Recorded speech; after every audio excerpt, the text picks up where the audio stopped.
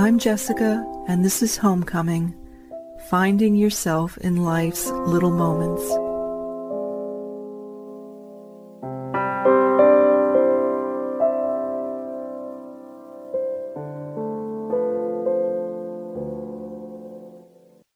So, dear listener, I want to share with you something that has been really a life-enhancing, life-healing moment of deep revelation and reconciliation and ultimately love. So you see, when I came to Australia a few years ago, it was really to start a new life, and a person doesn't always sort of choose to do that at an older age. You know, people do that when they're younger, but not so much when you're a little bit on in years, as they say. But I came through, customs with 100 pounds of luggage, and I began anew. The truth is that I didn't have a lot of connection with the people with whom I'd been closest back in my life before, including family. So that was, a kind of painful reality for me amidst this dramatic and change. So it was really a circumstance that resulted in the fact that as I began to live here, 11,000 miles from the place from which I was born and raised, and also where I was near where I was living prior to coming, the Northeast United States. I didn't know, you see, if my mom was still alive. I didn't know these last couple of years if she was still on this earth. And so that was a sort of twofold experience of irresolution. It was an emotional lack of resolution and completion and wholeness. And it was also an existential one because I didn't know if she still occupied the same plane of existence as I do and did. So I walked around with this kind of sense of irresolution. And I didn't really realize the extent to which that was something of a burden that I carried and bore and I guess compensated for in different ways. Often I think I tried not to think about it. I think that's the key, for me. I didn't think about it. I tried not to think about it. And that was some way of coping with that fact. My mom loved piano music. She was a pianist. And so, the music of Claude Debussy was among her favorites. The music is something that we shared. I think she gave me the gift of music in many ways. But anyway, all these years hence, the situation that I just described to you was the case. And unfortunately so, tragically so. I would think, dear friends, that this is not necessarily as an uncommon experience as we might think. Maybe it is somewhat uncommon. But that feeling and experience of estrangement and lack of closure and completion and completeness is something that people experience in different ways in their lives a lot. So that was the case for me as I began this new life here on the other side of the world in Australia. I went on here, these past few years since moving here, with that kind of silent burden in my being. Until one night, quite unexpectedly, about 2 weeks ago, I went out, and I live not far from the ocean, so there's a nice thing about going out at night because you hear the waves, and there are not so many people around. The feeling of expanse is greater, and the air is fresher, which I like. So most of the cafes where I live here close at 4 or 5, which is always a quizzical thing to me because that's really the point when you need them. I mean, at least I need them, maybe most people, but that's when they close because they usually open at 6 or 7 in the morning, which is not when I need them. But anyhow, the one cafe that's open is Starbucks, right? Good old Starbucks. And maybe that's because it's American and so on and so forth and kind of based on a different model, but they're open until at least 8 in the evening. So I went there. And when I walked in, I ordered a cup of peppermint tea, went to find a seat, not many people there. And there was a young woman standing near sort of where the napkins and the serviettes, which is what they call them here, and stirrers and all that stuff, you know, that little station. She was standing near there. And her back was turned to me. She was kind of tall. And I saw that she was cradling something. And so that made me a little bit curious because she was clearly cradling it with a lot of affection. And it wasn't very big, whatever it was. So I moved around to the front of her. And as I did, she turned towards me. And then I saw that she was cradling a little puppy. An adorable little puppy. Puppies are funny little creatures. I think maybe all little beings are, but puppies can be especially adorable because they don't exactly look like miniature versions of what they'll become later. They look delightful, and maybe all little living things are made to look delightful so that we naturally want to care for them. So she was cradling this little puppy and had that fuzzy little head and these big brown eyes, and it kind of had this wiry, little bit of sort of wiry, fluffy, little wiry fur, dark brown and black. I asked her, what kind of puppy is that? And she said, well, it's an Australian Terrier. I mean, it was adorable. I said, oh, is it a he or a she? I wanted to get it right. And the young woman said, it's a she. So I said, oh, that's lovely. And I said, oh, what's your puppy's name? And she said, her name is Rue. And I said, Rue? That's interesting. That was the nickname from my mom and had been for decades. I have no idea how we got to call my mom Rue, but anyway, there it was. But there I was, standing in Starbucks, speaking to this woman and admiring and delighting in her little puppy. So I looked at the puppy and said, hi, Rue. Hi, Rue. And that puppy came to life, dear friends, in a way that I'm going to have a difficult time describing to you. It fixed on me. Its eyes met mine in a way that was beyond human and dissolved any separation between us. That little puppy was looking at me with the most intent determination. And its little tail, this tiny little tail, began to wag furiously. And it was sort of, it popped out from underneath the elbow of this woman, and it was there wagging furiously as this puppy looked at me with its big brown eyes. And the woman said, oh my gosh, look at how animated she is, how happy she is with her little tail wagging. And I said, yes. So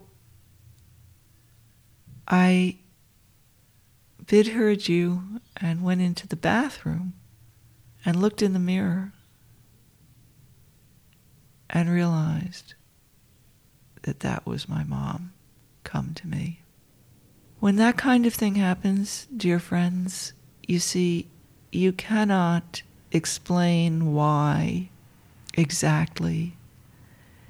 You know, but you do. And I just marveled. In the depths of my heart, I marveled. I left Starbucks and walked home and called a friend, a really good friend of mine, because I felt very affected by what had happened. And that, I have to say, is often a sign, is that you know that something has happened.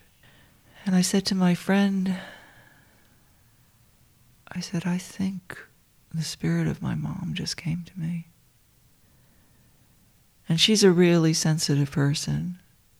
And this is something that we often share. I mean, this kind of dimension of life.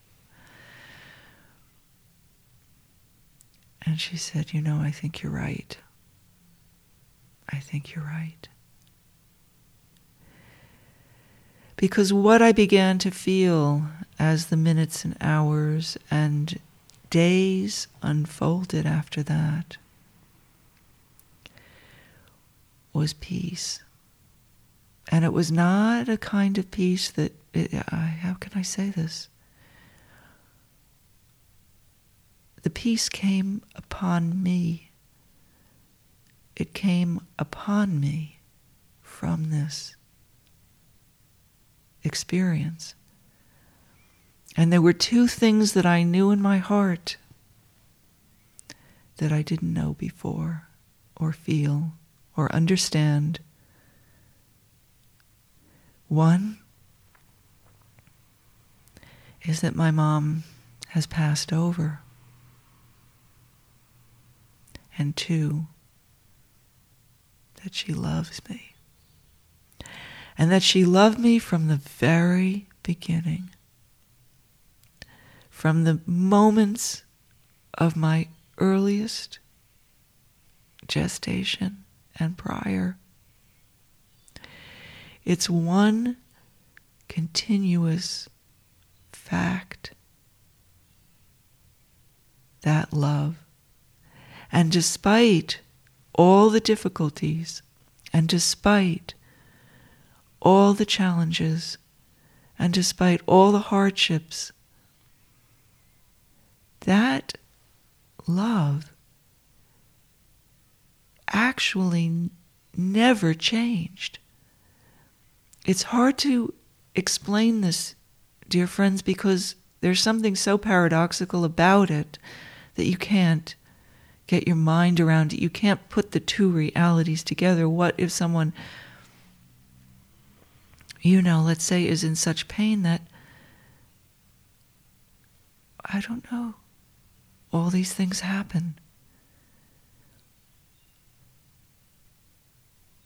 And here I was, all those years hence, on the other side of the world, not knowing if she was alive. And then this thing happened, and I realized in that moment, and in the subsequent hours and days, and now weeks that have unfolded, that there is absolutely no doubt that my mom loves me with every part of her.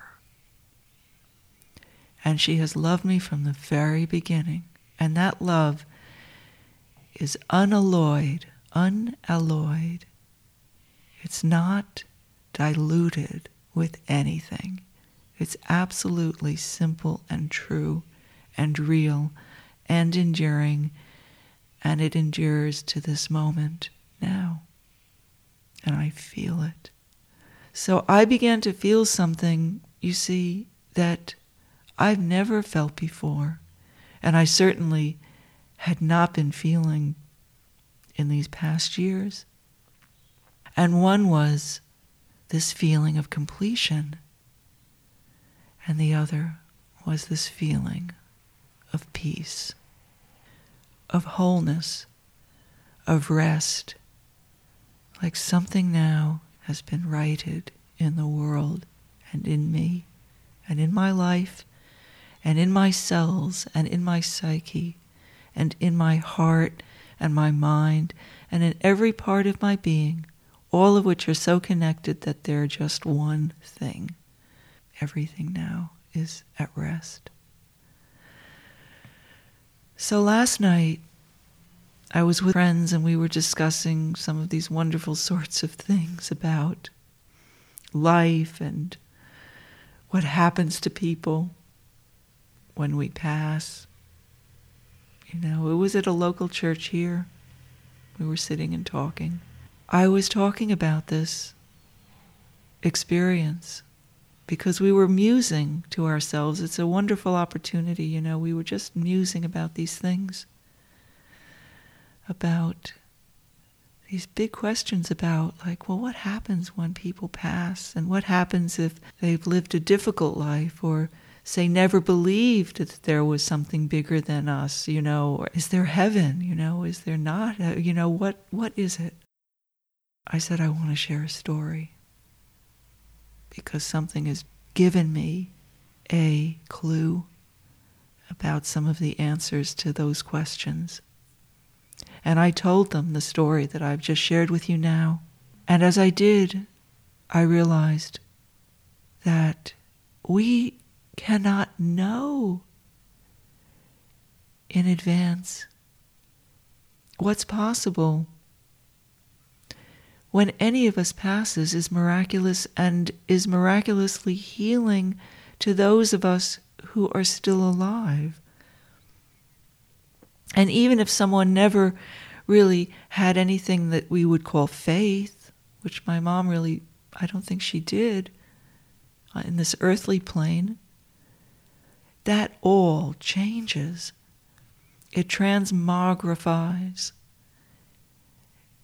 Something happens that is so miraculous and so huge and so fundamental and so all transforming that everything is then kind of essentialized to who one really is. And in the case of my mom, who she really is and who she really was and who she continues to be now as I'm even speaking these things to you, is the feeling of love. The feeling of love. People pass and yet are here with us. So last night I went to bed with all of this on my heart and mind, and I slept really well, having shared all of this with these friends, you know, and delighting in our conversation. And I went to bed and I woke up with a really interesting dream. So I'm a musician, as you know, a pianist, and I've listened to some of the most wonderful music. I've been blessed to have been born into an era in which some of the most wonderful music was written in the late 60s and 70s. I mean, it was an inventive era, and that wonderful inspiration has given rise to my music, buoyed my spirits, kept me going, all of that. I delight in those rhythms and harmonies and all of it, you know, and have now for a long time. So I find those things to be really at the heart of who I am.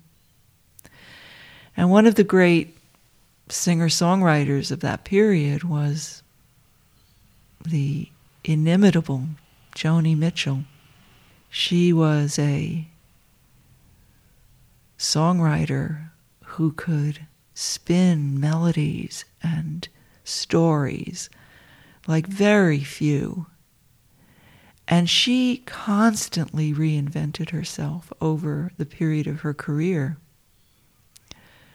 going from folk to rock to jazz, melding all of those together. I mean, she's a phenomenon. So last night in my dream, she was in my dream. It was very interesting because one of her great inspirations, was a jazz composer and musician named Charles Mingus, African American. Magnificent presence in the music world and influence, and he influenced her. She did a whole album dedicated to him. In this dream last night, he's well on in years, and she's there with her beautiful, long, flowing blonde hair, and he's sort of hunched in a chair, this knit beanie cap on his head, his wiry black hair kind of shining through, and his face, this soft, brown, beautiful. And he's there clearly towards the end of his life, and she's standing over him with an enormous amount of love in her. And she bends over and she touches her lips to his head, and she says to him, "I love you so much, it hurts. I love you so much, it hurts." And dear friends, as I'm watching this in my dream, which didn't feel like a dream, there are times when that's the case, it feels far more real and present and true and important.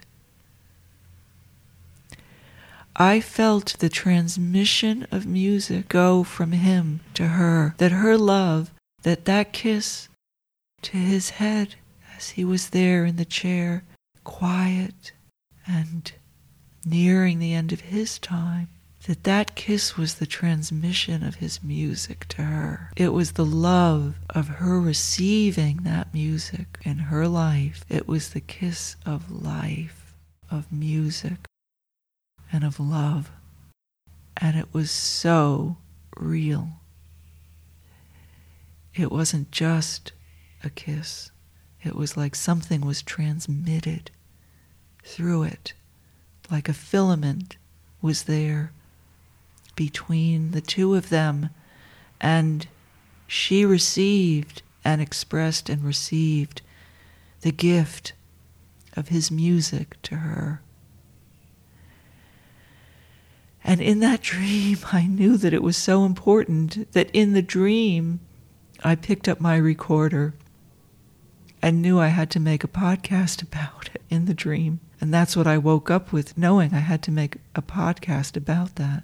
And knowing too, dear friends, and feeling that I dreamt that because in some self-same way, that dream had everything to do with my mom. It had everything to do with that kiss of love. The last time I saw my mom, I touched her head, and I kissed her head and said, "I love you."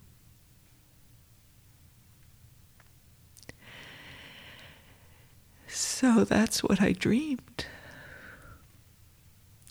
And she, probably more than anyone, gave me the gift of music for so many reasons. So that kiss was it. That was the kiss of life and of love and of music. And I can feel it now as I tell you this. I can feel it now. It defies everything. It is unalloyed. It is singular. It is a direct connection. between she and I, as it was in that dream between Charles Mingus and Joni Mitchell. It was as if my soul was giving me a illustration of what I was experiencing with my mom. It was, as I said, the same thing. That love is one, the music is one, and that connection is one thing. And it never changes. And it may become apparent after a person passes, which only goes to show any of us that there's no separation between this side and the other. It is one thing. And those we love us with a love that is deeper and wider and broader and truer and whole and real. So, dear friends, with that, I will bid you adieu. Thank you for listening. The music that you'll hear at the end is Claude Debussy's Clair de Lune, the light of the moon. And my mom loved Debussy. And she'd always say to me, Jess, you play that so beautifully. You play that like no one else. So I hold that in my heart as I share that music and all of this with you. Take good care. Okay. Bye for now. Bye.